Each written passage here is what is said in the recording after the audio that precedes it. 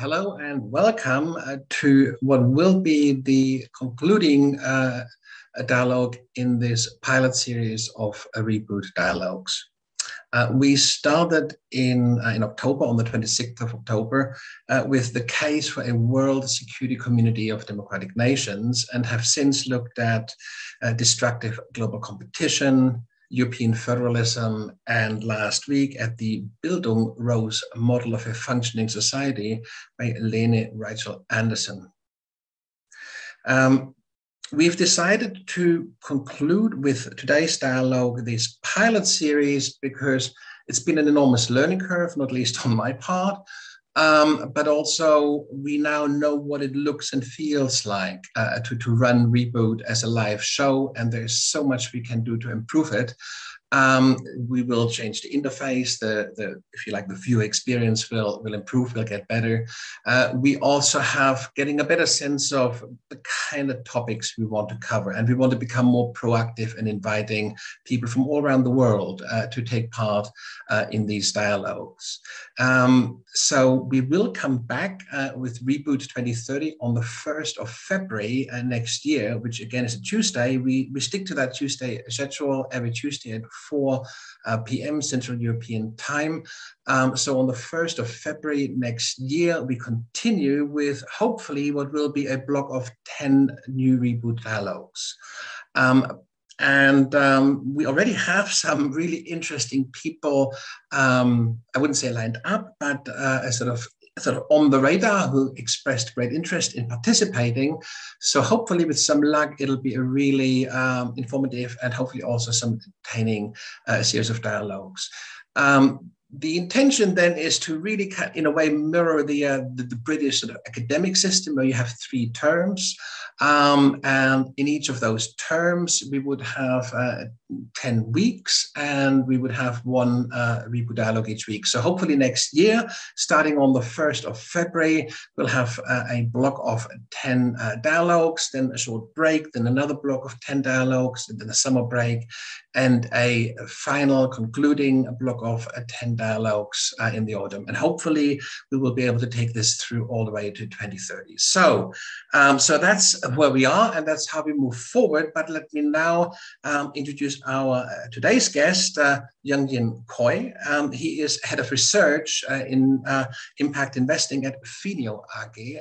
And Finio are special in the sense that they're not-for-profit. So this is not your kind of run-of-the-mill management consultancy, although they are very much management consultants and investment consultants, but they are coming to this from a very different angle. Young-Jin, he, as I said, he is involved in impact investing. And what exactly that means, he will tell us in a minute. Before he joined Finio, he was a senior strategy consultant with Monitor, a global strategy, or some would say it's a boutique consultancy, but quite large and with global reach, and hyper commercial. And before then, he was with 3M as an investment manager within their corporate venturing unit. So Young-Jin really has come from a classic finance business background, but has moved across in what I would consider a far more life-affirming arena. And he's also become a little bit of an activist, or I should say really quite an activist. So today he will introduce this notion of carbon pricing and what exactly carbon pricing is and why this is so important. He will, of course, also explain to us. But the idea is that in a world that is really spiraling out of control in terms of climate change, we need to have far more effective means of bringing down, of decarbonizing our atmosphere if we want to have any chance of reaching a livable level of global warming. Carbon pricing is a highly effective method of contributing to that, but it also has its downsides. And politically, it is probably quite hard to push through because it means higher prices. If you put a price on carbon emitting products like petrol and others, then people have to pay more for these goods. But on the other hand, if you were, and this is what he's talking about, if you were to introduce a climate income, in other words, if you would redistribute a substantial portion of the money you take in through the carbon pricing scheme and redistribute that equal shares to all, then actually that could somehow cushion. In fact, what Young Yin will show us, lower income groups would actually come out with more money at the end of the month. And of course, it would be a way of really sustainably driving forward a decarbonizing agenda. So I can see that Young Yin is waiting in the waiting room. So do bear with me and let me admit him in. Okay, there we go. So let's see how this goes. Is he coming on board? Yes, there is it. Young Yin, are you there? There you are. Hi. I'm glad you're here. Yesterday we still spoke German, and today we are speaking English. For you, I don't know, do you speak much English in your everyday life?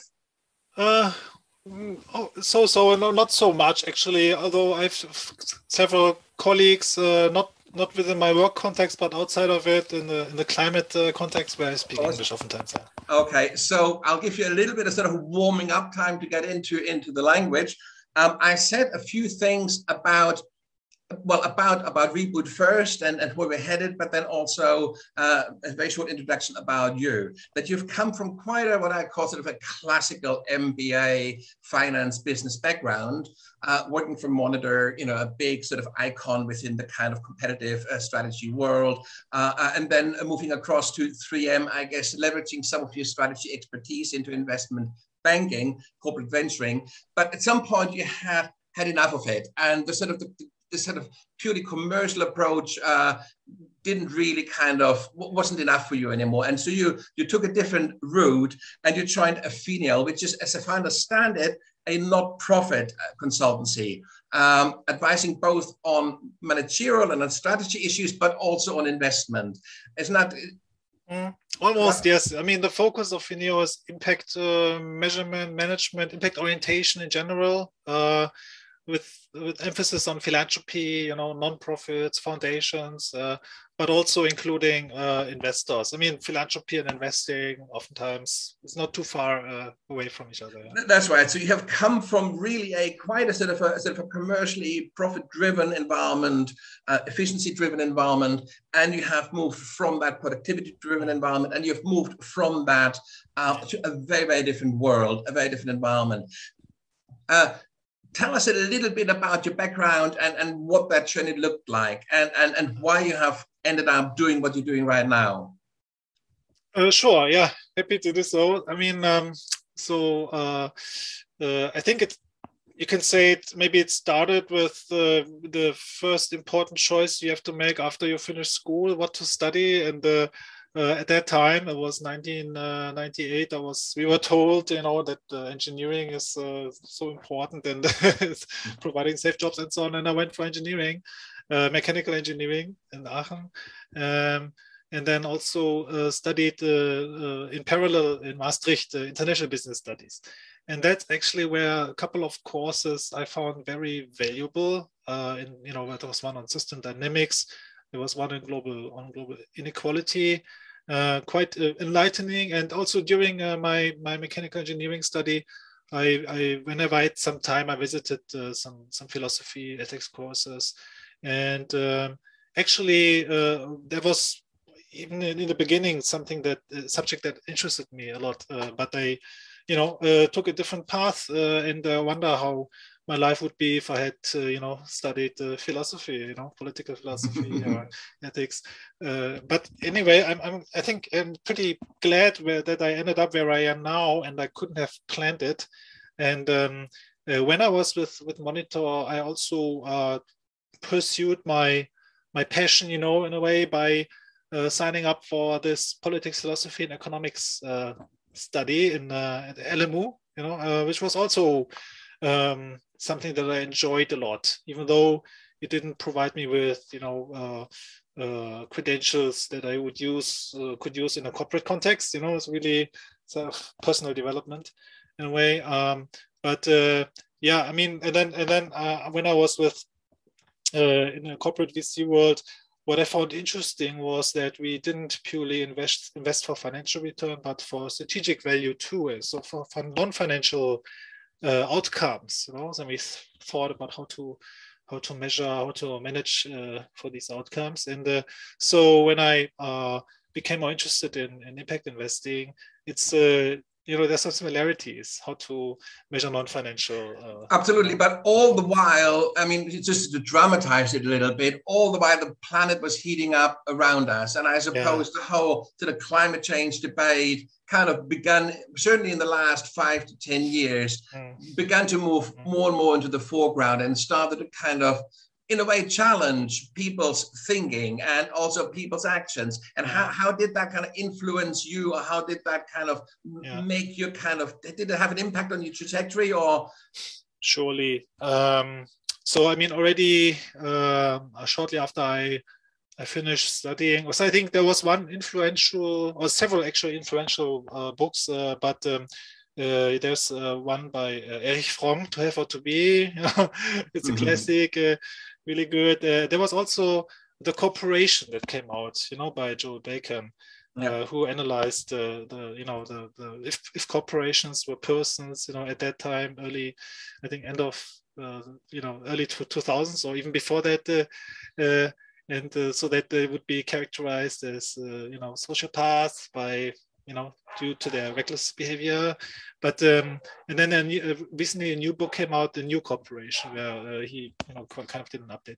Now, but so I was already skeptical of the let's say purely profit maximizing kind of capitalism at that time, and I followed the early COPs, and the early negotiations for climate treaties, and I assumed it was early 21st century, right? I assumed that over time reason would prevail, we would find a solution, but it was quite shocking to realize, maybe 3 years ago, that we have massively failed to transform or decarbonize our economic systems, and that somehow much more is needed. So I would say I wrote my thesis on politics, philosophy, and economics in 2012 about the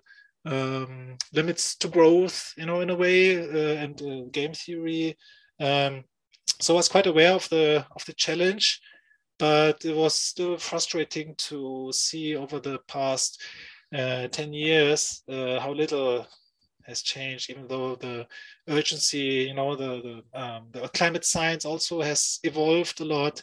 So it's bizarre, that we haven't seen much more, much more determination. That's right. I mean, if you were to kind of use a bit more sort of business lingo, you could sort of say that we have massively sort of overstated, if you like, the kind of one side of the balance sheet. We've been massively focusing on income and on profit maximization, but we have kind of in a way neglected or even kind of excluded liabilities and costs that if we were to include them, we would be looking at very different profitability profiles, across industry and also across services increasingly. And so I guess what we're saying is that we have to, it's not so much that we have to move away from profit maximizing doctrine, although some would think that would be a good idea, but that's actually not at the core of your thinking, is it? I think what you are saying is it is time that we really account for all the costs.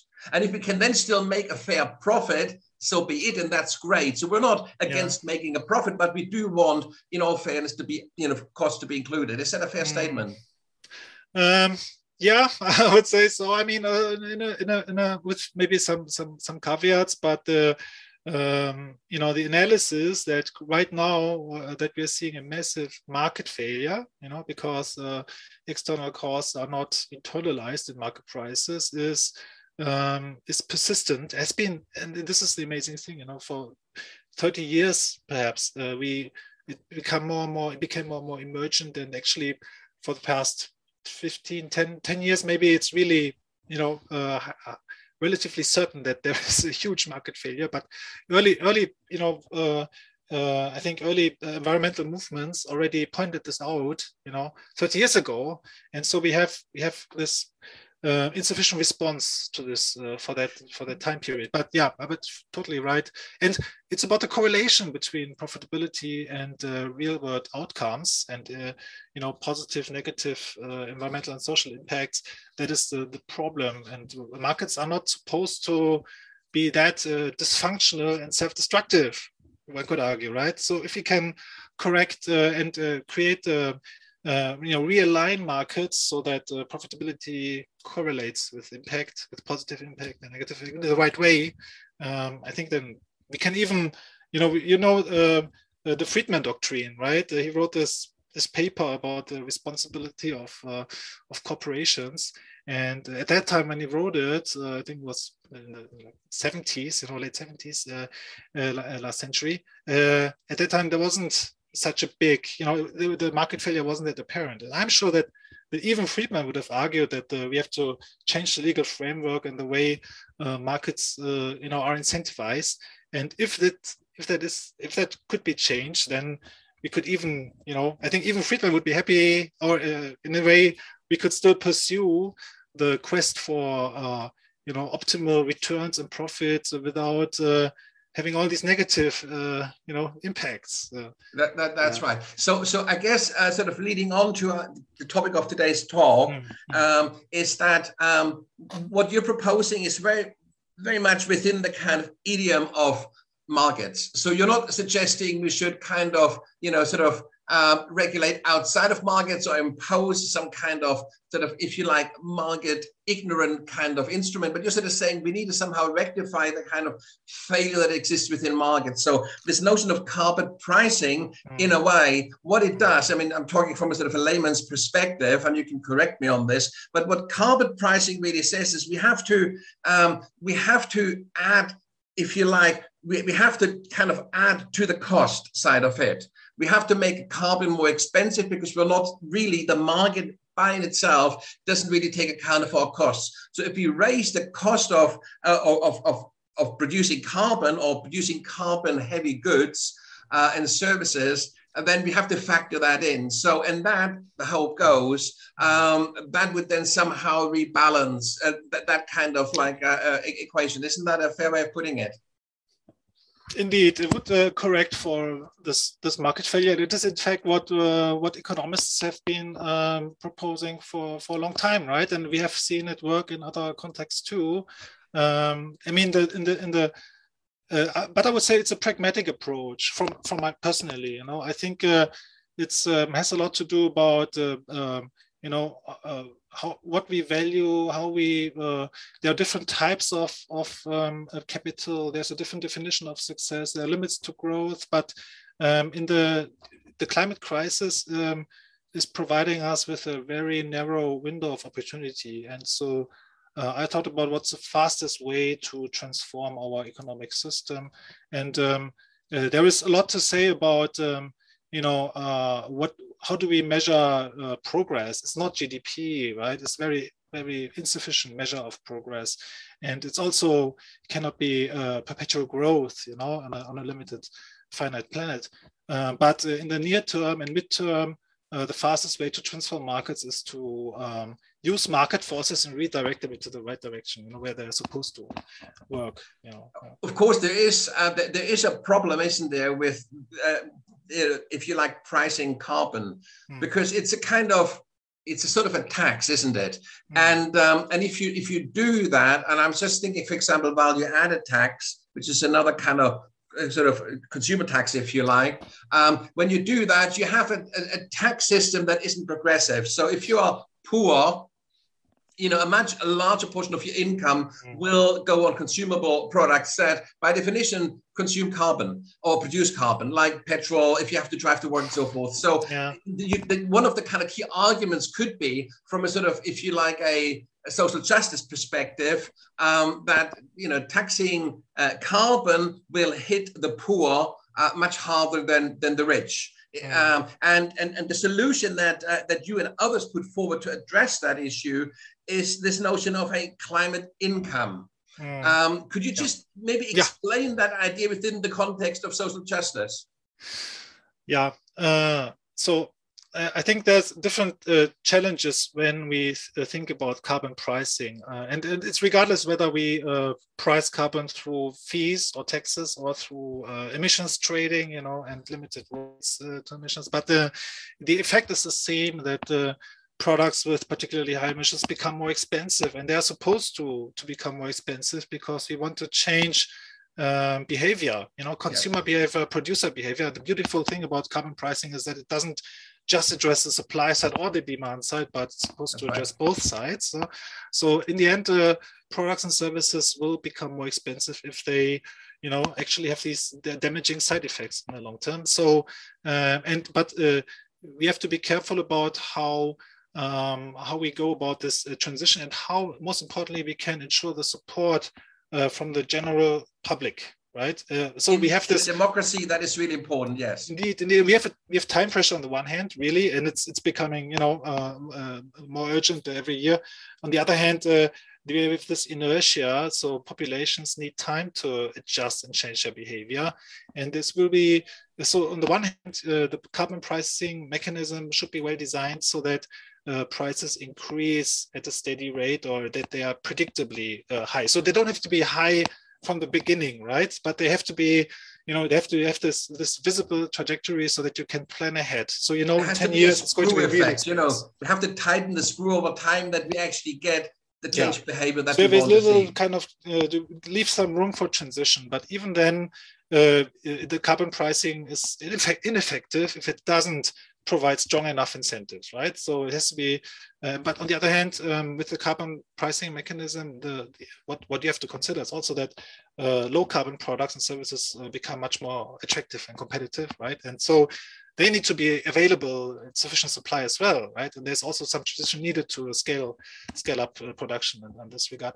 So, but the key reason why what we're talking about, climate income, is we generate revenues, you know, through pricing carbon, and the idea is to redistribute a substantial share of these revenues to the consumer households, right?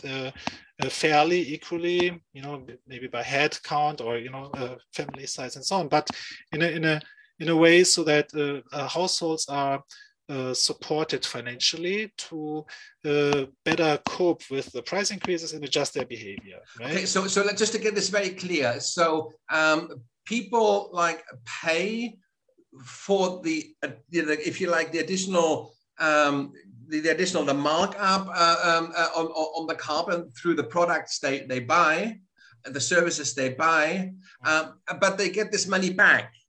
Now, but if I understand you correctly, everybody gets the same amount. So it's not based on consumption. It's not the more carbon I consume, the more money I get back. Isn't that correct? Well, it's the simplest way to redistribute in an equitable way, right?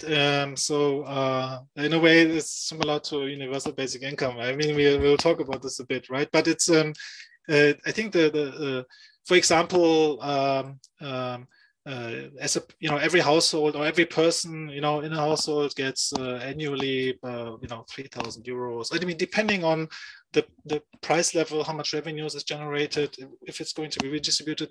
But if you, there's several models, you know, that show that the lower income household groups, they benefit disproportionately, right? For them, this kind of amount is a significant increase of their disposable income, and in fact, more than half, maybe even 2/3, should be better off even financially. You know, they get more every year than they have to pay more through price increases, and if they change their behavior, they have even more left, right? So that's right. So if I, for example, you know, if I can't afford to have a big SUV car, which is beyond my means because I don't have the income, I then also don't have the petrol bill. I don't have to pay. So, but I still get the same money as my neighbor who drives that big SUV, and of course will now may have to use this additional income to pay for the petrol or the increase in price of the petrol.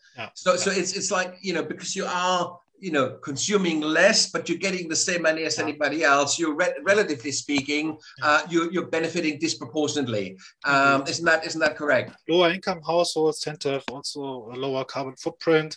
They'll be, you know, less affected by price increases, relatively speaking.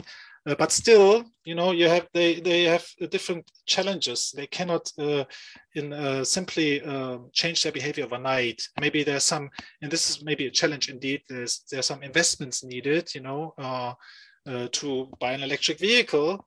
So this is why carbon pricing in itself is probably not enough. For certain, not enough. There's a whole a broad range of regulatory measures, and you need carbon pricing is just one tool right. out of the toolbox. For example, what would be really helpful in addition to carbon pricing is smart, public financing support, so that you can, make these kind of expenditures at zero interest rate, for example, and then becomes more affordable this way. If you're a house owner, you want to put photovoltaics on top, of your house, plus an electric vehicle, plus install a heat pump, for example, and all these.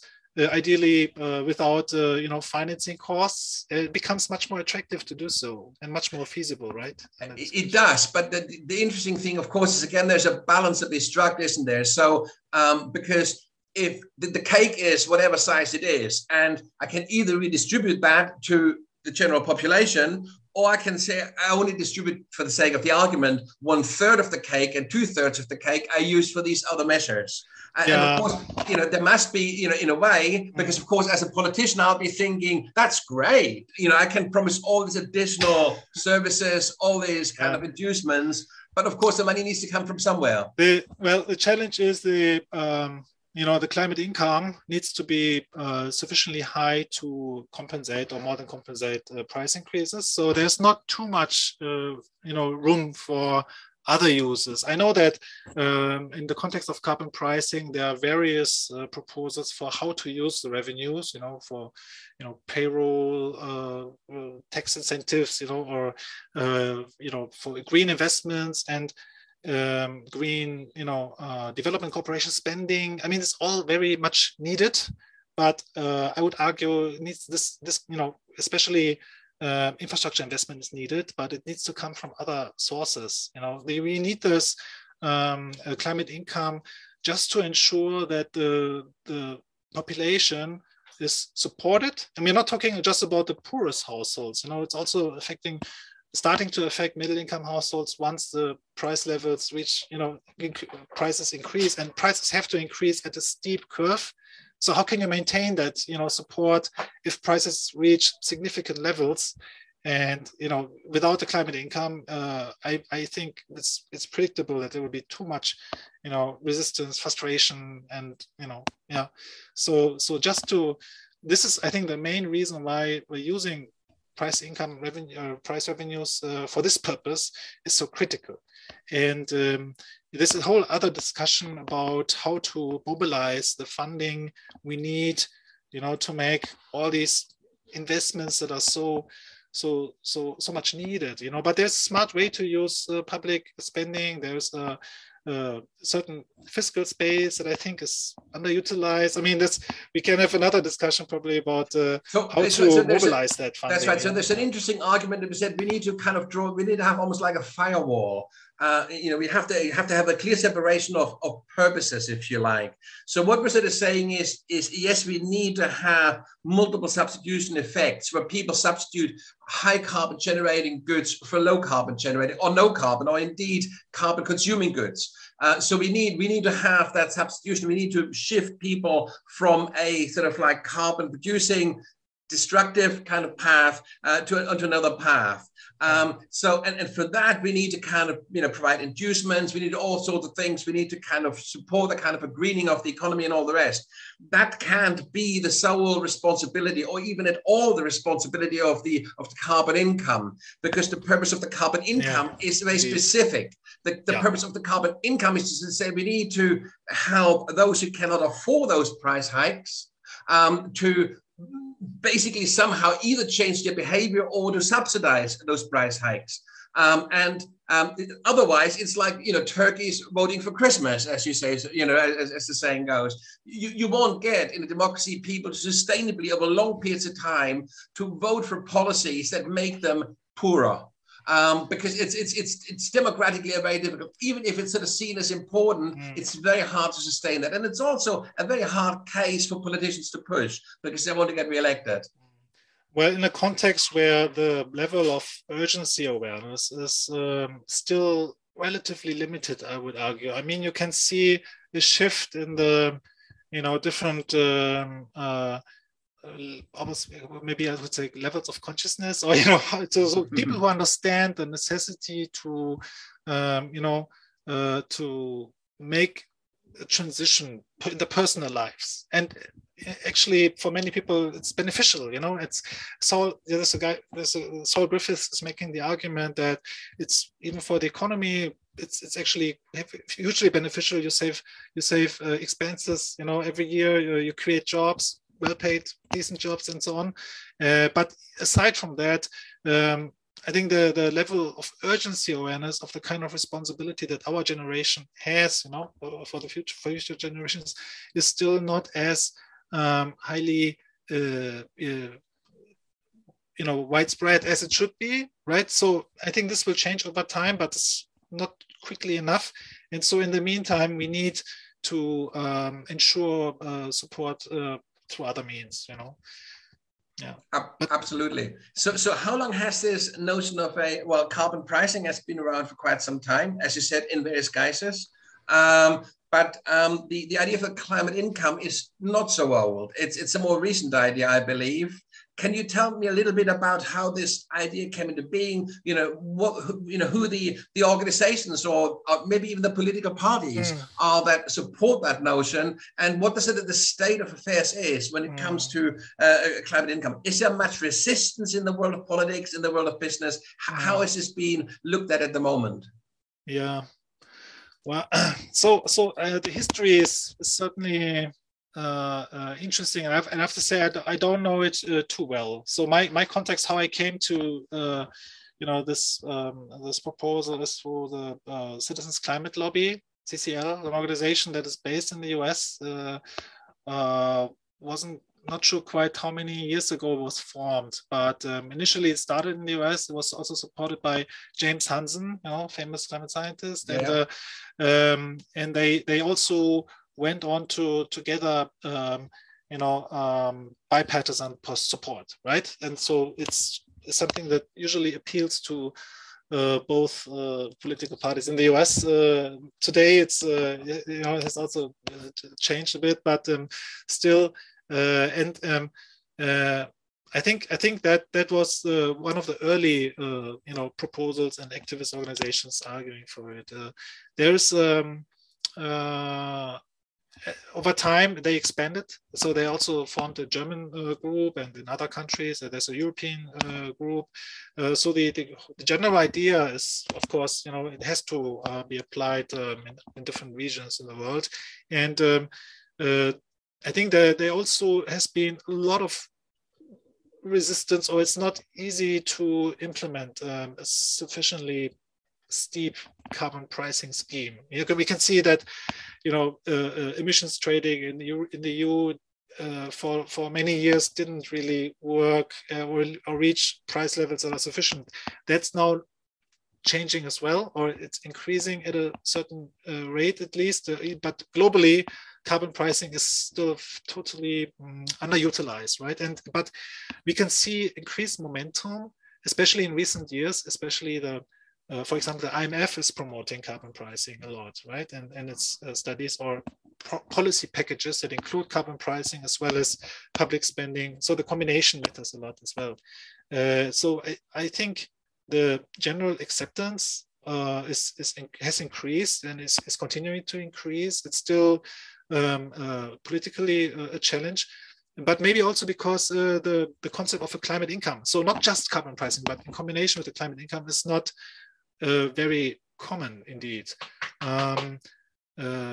But what I can refer to is the econ statement. So the statement of economists in the US that also support carbon pricing, and they also argue in favor of a climate income, for example. I mean, it's my sense that you almost can't have one without the other. There's a real block. I mean, certainly it would be very hard to take that into a kind of a party political manifesto for an election. So to say, well, vote for higher energy prices, and it's going to be very difficult. But on the other hand, if you have it as a package, then you could make it work. There is one thing which I find interesting, and is that it's, of course, it's not, carbon income wouldn't be means tested, and anything that isn't means tested, be it a universal basic income or would it be a climate income, is always viewed with suspicion. There is a sort of a sufficient level of understanding that this isn't about giving money to people who don't need it, but this is about, statistically speaking, sort of rebalancing the playing field in a way. It's not easy to communicate, but I think that's from my understanding, one of the hurdles. This isn't money for nothing. There's a clear return on this. That's one thing. And the other, with the means testing. And the other thing, and I guess this kind of goes back to sort of, what people refer to as the Protestant work ethic. This is something people haven't necessarily worked for. So if you work hard and you earn good money, then you earned it. But if you just get it because you're like a citizen of a particular country that has that scheme, then it's a sort of, some people will say, but somebody has got to pay for this. And then there's this, there's this problem. So, but there is obviously a line of argument that I think could be quite powerful. And that's this idea to sort of say, well, actually, this is about supporting sort of hard-pressed consumers. Because, I'd say, like, you have some kind of statistic, like on the website, like as part of your paper, that sort of shows the distribution of benefit. And I think what we see there is that there's more than 50% of the population would actually have a net gain from this. So I think that's a really interesting case to say, well, this is support. The majority of consumers are increasingly hard pressed to keep up with energy prices, to keep up with, any carbon heavy service. So this is a way of countering that. There are actually examples, real world examples in Canada, I think in particular British Columbia, and most recently in Austria. There are early pilots, or it's not, we couldn't say it's pilots, because as a concept, there are, for example, in Canada, it has worked for many years now. But the full-fledged implementation in combination with a high carbon pricing, maybe this needs to be developed still. But I find it difficult to imagine how a high carbon price should be acceptable, without a climate income, right? So thinking about feasibility, political feasibility, and social justice, because justice, yes, as we said, because obviously the tab would be picked up on the whole. The lion's share of the tab would be picked up by hardworking people who basically just about make ends meet, and they now have to basically shoulder that. So I think it's a very hard sell, and it's not free income, right? So because you have the price increases on the other hand, and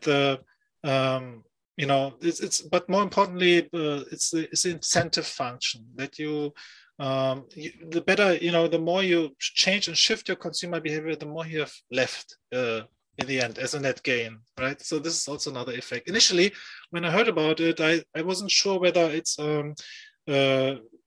not simply exchanging one for the other. What's the big incentive for households? But you have to take into account that it's also about shifting the competitive landscape and making low carbon, climate solutions much more attractive. And so this is, I think, a key mechanism that's working in the background. While you have, I tell you, of course, one of the big challenges is if you take the universal basic income, and we have this in Germany at the moment, you can run a major pilot, because you can just give like 150 people a universal basic income for the next 3 years and see whether they turn into lazy couch potatoes, or whether they use that money and that freedom to do something really worthwhile that also benefits society. We can, and these pilots are now taking place on the universal basic income side to sort of see how does that play out if we do that. With a carbon dividend or a climate income, that's not really possible, is there? You can't really run it. You can't have a dry run. You have to go for the real thing from the start, because unless you raise carbon prices, there's no justification for the carbon dividend, and that makes it difficult. No, and well, I mean, it's quite different from another. I mean, there are similarities, but we are not talking about replacing income for work. It's really adding to the annual income that households generate anyways. And also it's a temporary measure, so ideally, as we manage to decarbonize our societies, the revenues generated will also become lower, even though on the other hand, you have higher price levels, that's right, income, but you have also, in ideal, it will converge against zero again. Diminishing returns, I think they call that, yeah. Yeah, and so when we are successful, we don't have to, we don't need to pay climate income anyways. And the demand, and what I also find important about it is that we don't underestimate the need to work on the demand side as well, and it's where a majority of emissions are also generated. And in this way, I totally agree with Saul Griffith. There's so much more that we, as consumers, households, as house owners, but also, and this is another challenge, maybe in particular in Germany, is not a high share of house ownership compared to like the US. In comparison, it's lower, and we need to overcome this, structural incentive problem that you have when you're a house owner that is, and on the other hand, when you're just renting an apartment, you have less incentives to invest in, decarbonizing your lifestyle through choices that affect the building, heating system and so on. So this is maybe one thing on the structural side, and there are solutions to it too. There's, for example, a scheme where you offer temperature as a service, as a landlord, right? And so when you make investments that save you costs, you also have incentive to do so because you benefit from them. On the other hand, as a consumer, you save money by just using less, heating, for example. Or otherwise it just stays the same for you. You don't even notice that the source of heating is going to become different. So these are peculiar challenges in Germany. I mean, in a way, what makes this such a pressing problem is that if we don't get a handle on sort of runaway climate change, and if we don't really find a way of significantly speeding up decarbonization, which is at the heart of this, we end up in a world that nobody really wants to live in, and the window is closing. So this is, we can talk about this, until the cows come home, but at the end of the day, the window is closing. And when we set up Reboot 2030, we did this in the belief that we actually have this 10-year window till around about 2030, where a lot of decisions, including how we handle climate change in very clear and effective ways, is sort of instituted. Now, in my experience, unless there is an organization, like a structure, or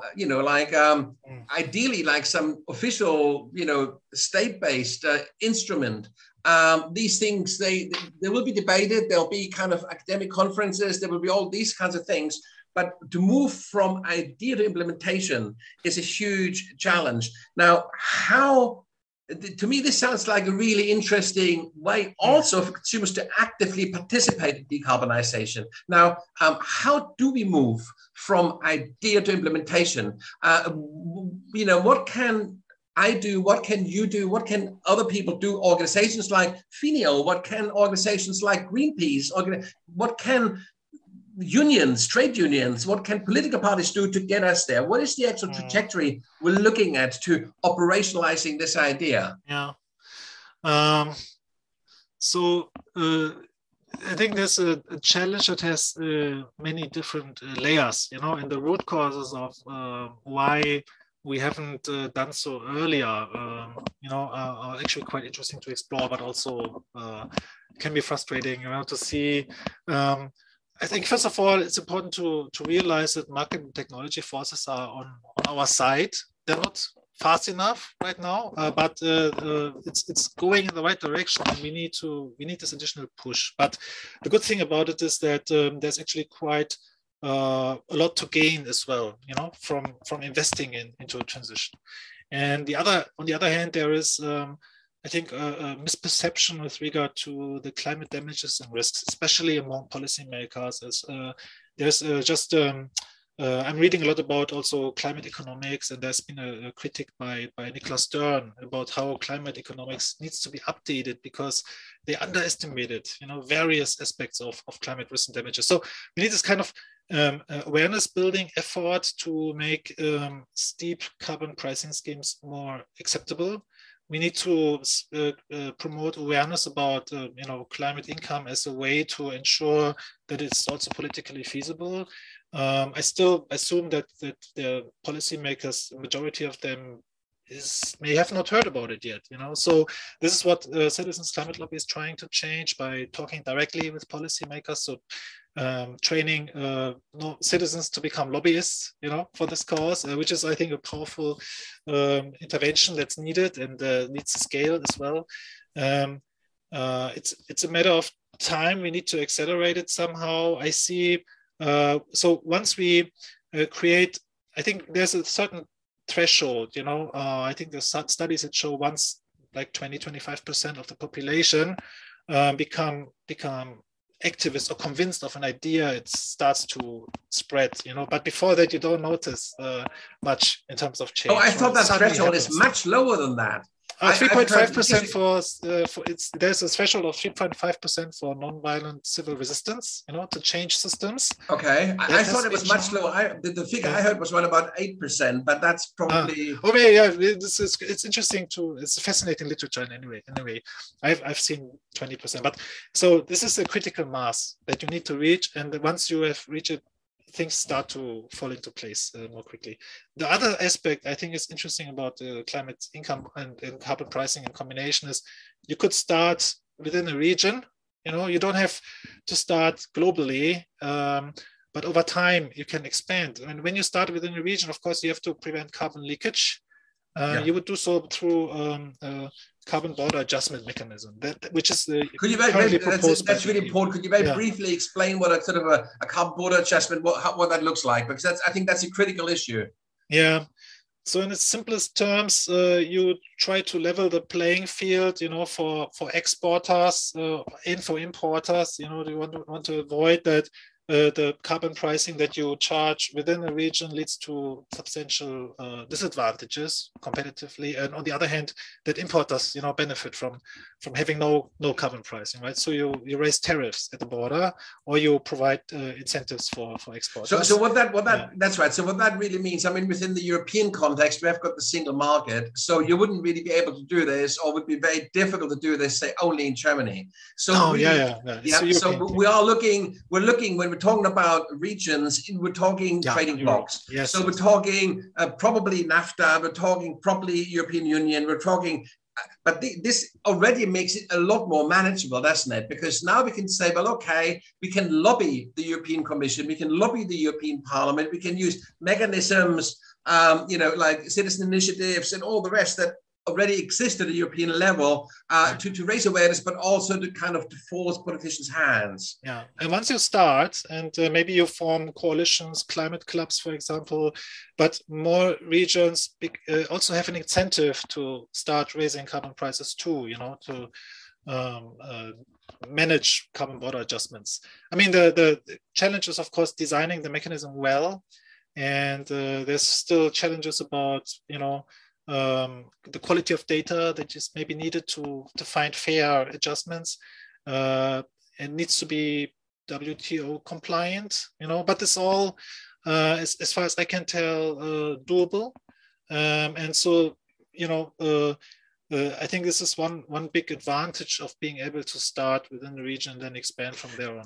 And there's when you sort of said the fine tuning and the kind of the fairness arguments of finding, I kind of buy this argument to a certain extent. But if you said that against the fairness issues compared to future generations, so we don't do anything, they kind of pale into insignificance. So yes, there are definitely fairness issues, and this thing would need fine tuning. There's no question about this.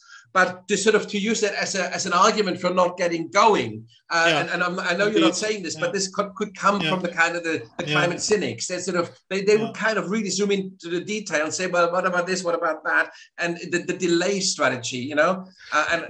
Yeah, you could argue that within the context of such a massive market failure that we are seeing at the, at the diswelfare, disutility of future generations, it's really difficult to argue for market neutrality and non-competitive or market distortions when the market is so distorted already. And you can also, I think, it's really not. It's difficult to argue that. Climate policies, in particular, like fiscal spending, would be a burden for future generations when the actual burden is being created through the market failure that we are currently not addressing. That's right, and I mean, one of the big challenges I've had with any complex problem, not just climate change, is that it's very hard to sort of see. Because there's sort of a threshold, isn't there? We all of a sudden make real progress, but to get to that threshold, it can take years, and there's so much resistance at so many levels and in so many different ways that it can seem quite hopeless. And there is this kind of idea: if you can't measure the progress you make, you're going to get to this point where you're going to say, "Oh, well, we're not getting on with this. We're not." So how can we? How could we kind of in a way create a mechanism, a system where we kind of find a way of saying, okay, this is where we stand with carbon pricing and with a climate income right now, and we're still this much away from actually implementation, but let's define some some landmarks, some stages that we need to hit to get closer. Are there any such sort of positions that we would have to reach, or how could we, if you try to mobilize, because it's an all or nothing, isn't it? It's like until it's done, nothing is done. And so the question is, how can you kind of break this down into smaller bits? One aspect, of course, we've already discussed, is that we can have border adjustments. So we can already make this a much more manageable problem by saying, so well, actually, no, we don't have to wait for the Chinese. We can do this, and we don't have to wait for the Americans. We can do this in Europe. And if they want to keep trading with us, then they have to go through that border adjustment mechanism, and they will then trade with us on equal terms again. So we can, but there must be other kind of ways in which we can sort of say, this is the way we make this manageable, and this is how we can measure our progress a step at a time, that we move closer. Can you think of any ways and strategies that we could develop to do that? Yeah, I mean, I was initially thinking about the probability of certain policies to be implemented. You can argue that it's becoming more and more probable. It's difficult to quantify, of course, but the challenge is that we spoke about this tipping point threshold. Once we reach a certain critical mass, there's a jump in the probability of certain policies to be implemented. For example, if you look at the but I think what we can look at more reasonably is the general population survey, and how many of the there's this framework which has the early adopters, the innovators, early adopters, the early majority, the late majority, right? It's also comparable to this survey that is conducted by the Yale Communication, about the climate awareness and how that shifts over time. So when we see an early majority becoming more and more, activists and starting to become innovators, right, reaching that stage, and then we can monitor. I think this is actually an interesting metric to follow. Another one could be, if you look at the European emissions trading system, carbon price is reaching higher levels. It's getting closer to the social cost of carbon, which is estimated. It varies estimates, but I think it's safe to assume between 100 and 200 euro per ton at least, something like that.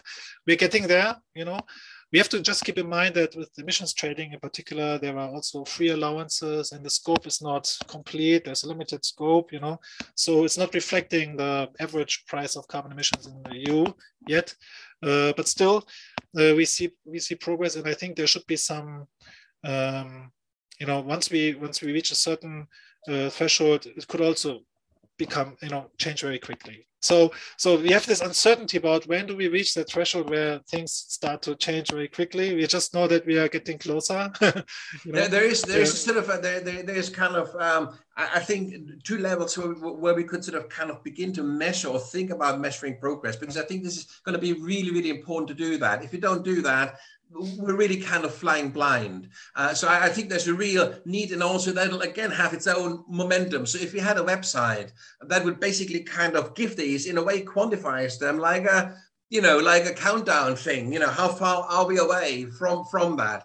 And obviously that could be refined, but it would be quite a strong, I mean, the other, just to kind of say that is there's at the European level, there's like among sort of European federalists and kind of also within the Commission, I believe there's a kind of a debate around European taxation. That the Commission or the European Union should be able to tax to generate an income. I mean, like for the EU, ever to become a fully fledged sort of federation, that would be one of the next really important steps. And different taxes are in discussion here. One, of course, is a digital tax, as you're probably aware of, where they would be taxing bytes. Another is the Tobin tax and a transactions tax, which is also being debated that this would have to be implemented at the European level. Then there could be a carbon tax, and this is where it leads back to our discussion here. And so, and these discussions are happening at a European level, and there are networks who are pushing for this for their own reasons. They see the benefit of having this extra funding to do stuff. Now, if you had a European carbon dividend, think about this, because you have take the Greeks or the Bulgarians and compare them to the Germans in terms of their income and also their carbon footprint, of course. So when you're talking distribution within Germany, then you're talking, like somebody who might be sort of aufstocken, like somebody who receives maybe like, Hartz IV in one form or another as the poor person. But if you look at the sort of European level, then you're looking at a much greater kind of income differential, or if you like, sort of poverty gap between rich and poor. And this could be one way also to bring Europe closer together, because it would have another powerful effect. The high carbon producing parts of Europe, like Germany, France, Northern Italy, they would also be paying the lion's share of that carbon pricing. Particularly of Poland, Eastern European countries too. The challenge is though that each country has a lot of autonomy still, the European Union is not as cohesive yet, and depends a lot on all member states agreeing, and but I think it's a structural challenge. We sort of need to manage well, to get to where we need to be. As right now, it's an obstacle, to European implementation. So member states can, maybe they can be encouraged, to use carbon price revenues for climate dividend or climate income, but they cannot be mandated to do so. No. Well, this is the thing. So this would require European legislation, and this would require buy-in of European member states. But I think what we are seeing, and of course, one could develop a kind of a European argument that benefits to poorer European countries, specifically in Eastern Europe and sort of the Mediterranean Europe. The benefits to them would also be significantly greater than to the rich countries. And what you do find is that those poorer or countries also tend to be, on the whole, when you think about Poland, the Czech Republic, and so forth, they also tend to be, if you like, the more conservative, or but the benefits there possibly outweigh the costs significantly. So what I find the problem here often is that we have so many interrelating, interdependent problems that we can't really have a carbon pricing regime just in Germany because of the single European market. But if we want to have it at a European level, then we're basically opening another can of worms where we have to deal with all these other issues. So, but this is the world we live in, isn't it? So, I mean, I think when you are projecting sort of a trajectory forward, if you sort of say, well, carbon pricing, and very closely linked to that, a carbon dividend or climate income. It really is a crucial element and a very effective element within the kind of decarbonizing toolkit. Then the question then becomes, what is the most effective point where we have the most leverage? Is it by going after the European Commission? Is it to basically kind of drive Europe forward to further integration so that these things become possible? Or do we kind of, in a way, do it the other way around? That we're sort of saying we're focusing on, the decarbonization, and then that necessitates a further integration of Europe. From what side? Yeah, I mean, I can imagine that for now. I mean, as long as the carbon price is relatively low, that means that the other regulatory interventions need to be that much stronger. Actually, if you think about public spending or phase-out mandates, they need to be stronger. If as long as carbon pricing is too low, but building on what we currently have, the emissions trading system, expanding that, strengthening it. Maybe when we speak about carbon tax on top of it, trying to, there are different ways to get to increased carbon prices. And there are other ways, like if you think about what a ban is actually, banning certain products after a certain period, like in 5 or 10 years, we have a phase out mandate. It's like an infinite carbon price, right? In a way, right? And so there's a spectrum of possible activities. But I wanted to mention, coming back to this earlier question about how to track progress, I think certainly looking at, on the one hand, how in media, news media, in social media, certain topics are being discussed with the sentiment, and the frequency of mentionings or articles that are being published is interesting as well. But in particular, the kind of political parties that make it the government, as after every election, this is the most crucial, perhaps, enabler. This is why the next couple of elections are going to be so important. Well, the next two elections, really, when you think about it. Yeah. Because beyond that, we're beyond 2030. So there's only 2 more elections within that 10-year window. And that's going to take us up to 2032. So majority of seats, looking at how the seats are being distributed within the political spectrum is maybe one of the other important, So, Jung-Jin, if I would invite you back to have another reboot debate, like say in 6 months' time, 4, 5, 6 months' time.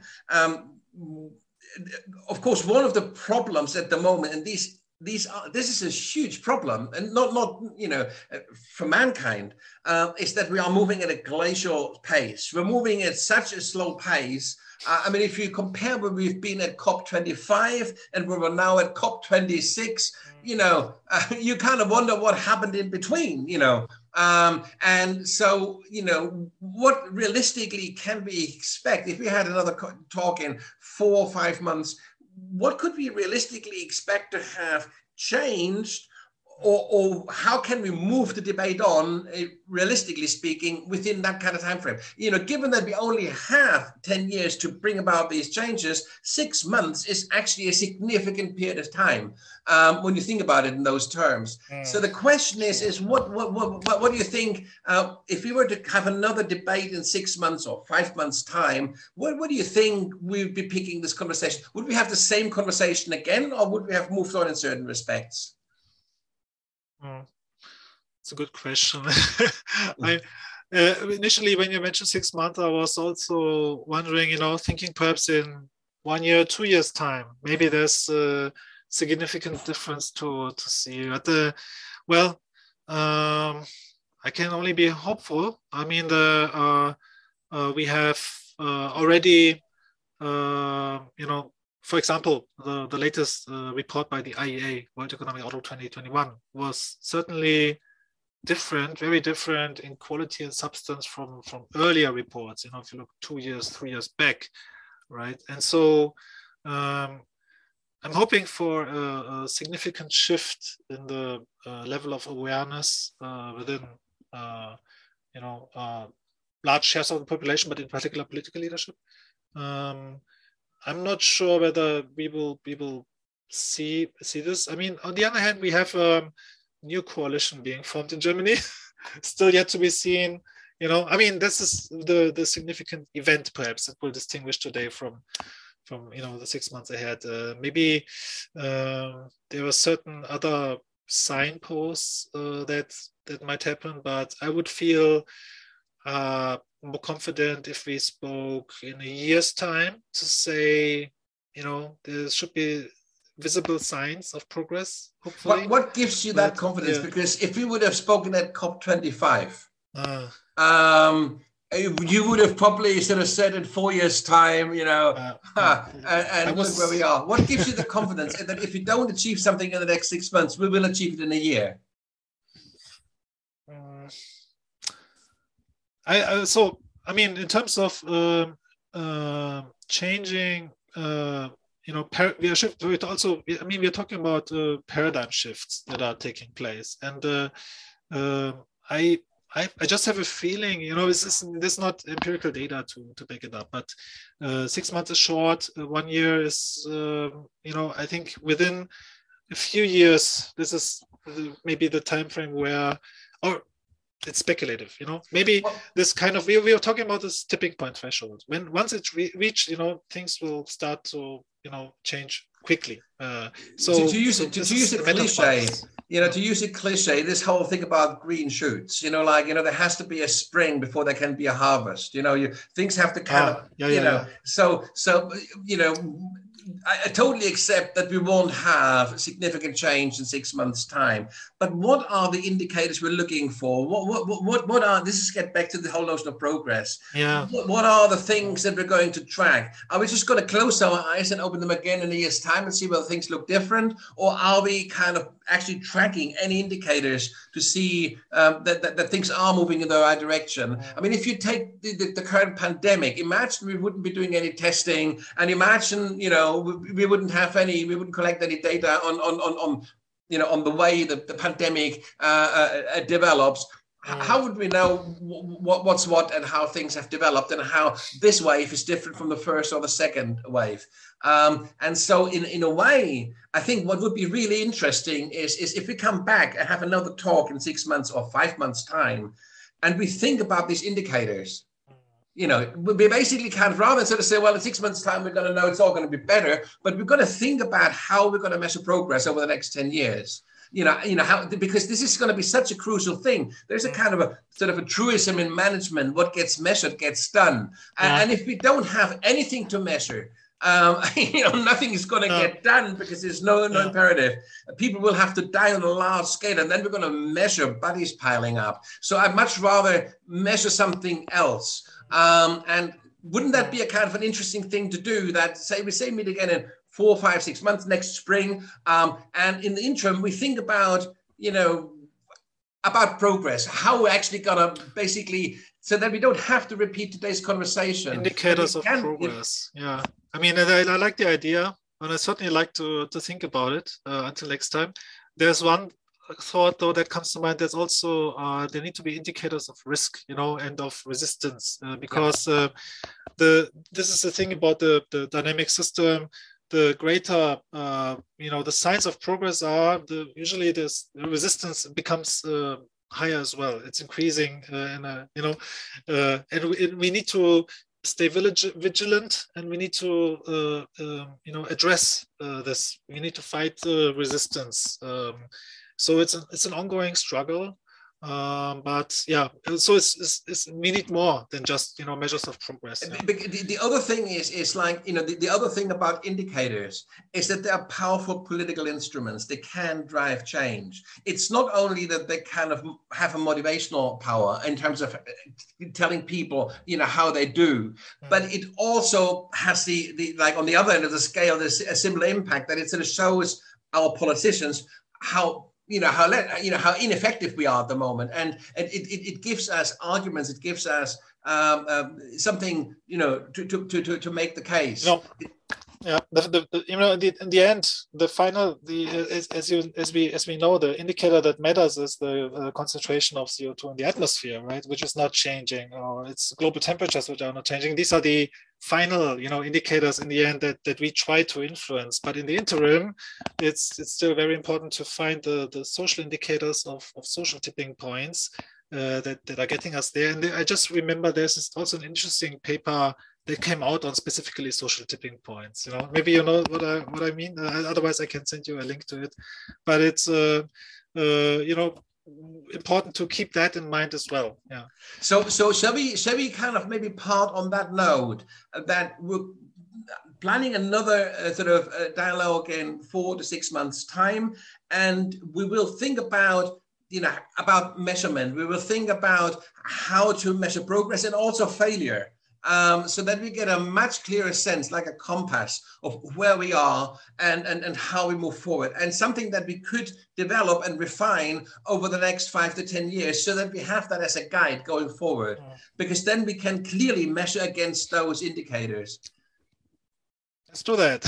Yeah. Sure. I mean, I'm always interested in general about measuring and managing the impact of at the systemic level, systems level, of systems change, you know, of systemic impact too. I mean, there's these also nuances and differences between systems change and systemic impact. Doesn't mean the same necessarily, but it's a topic in general that is currently I think becoming more and more important in the impact measurement and management world. And there's another set of measurements, I think, which, you know, given your job, would be something we could include in this. And this is kind of measuring investment in kind of technologies that would drive change in the directions we want to see things go. So you know, in a way, because obviously that may also be be an indicator of tipping points and how things go. Young-in, thank you very, very much. It's been very, very interesting. And of course, as expected, there wasn't a big bang solution, or, you know, we haven't got there. We're at the very beginning of a process of a transformation from a sort of a carbon heavy to a carbon light or a decarbonized world. And negative emissions afterwards. Yeah, this is not to forget. We need to.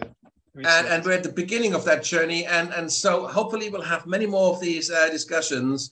And I think as a first step, it would be great to talk about measurement, talk about indicators next time we meet. And of course, somebody like you who's very much coming from the kind of academic field and from the research field, it would be a very appropriate conversation to have. Yeah, I would like that. Thank you very much, Nico. It was a pleasure. Thank you very much, and well, thank you very much for you know, engaging with this process. Thank you ever so much. Cheers. Bye bye. Talk to you again soon. Bye bye.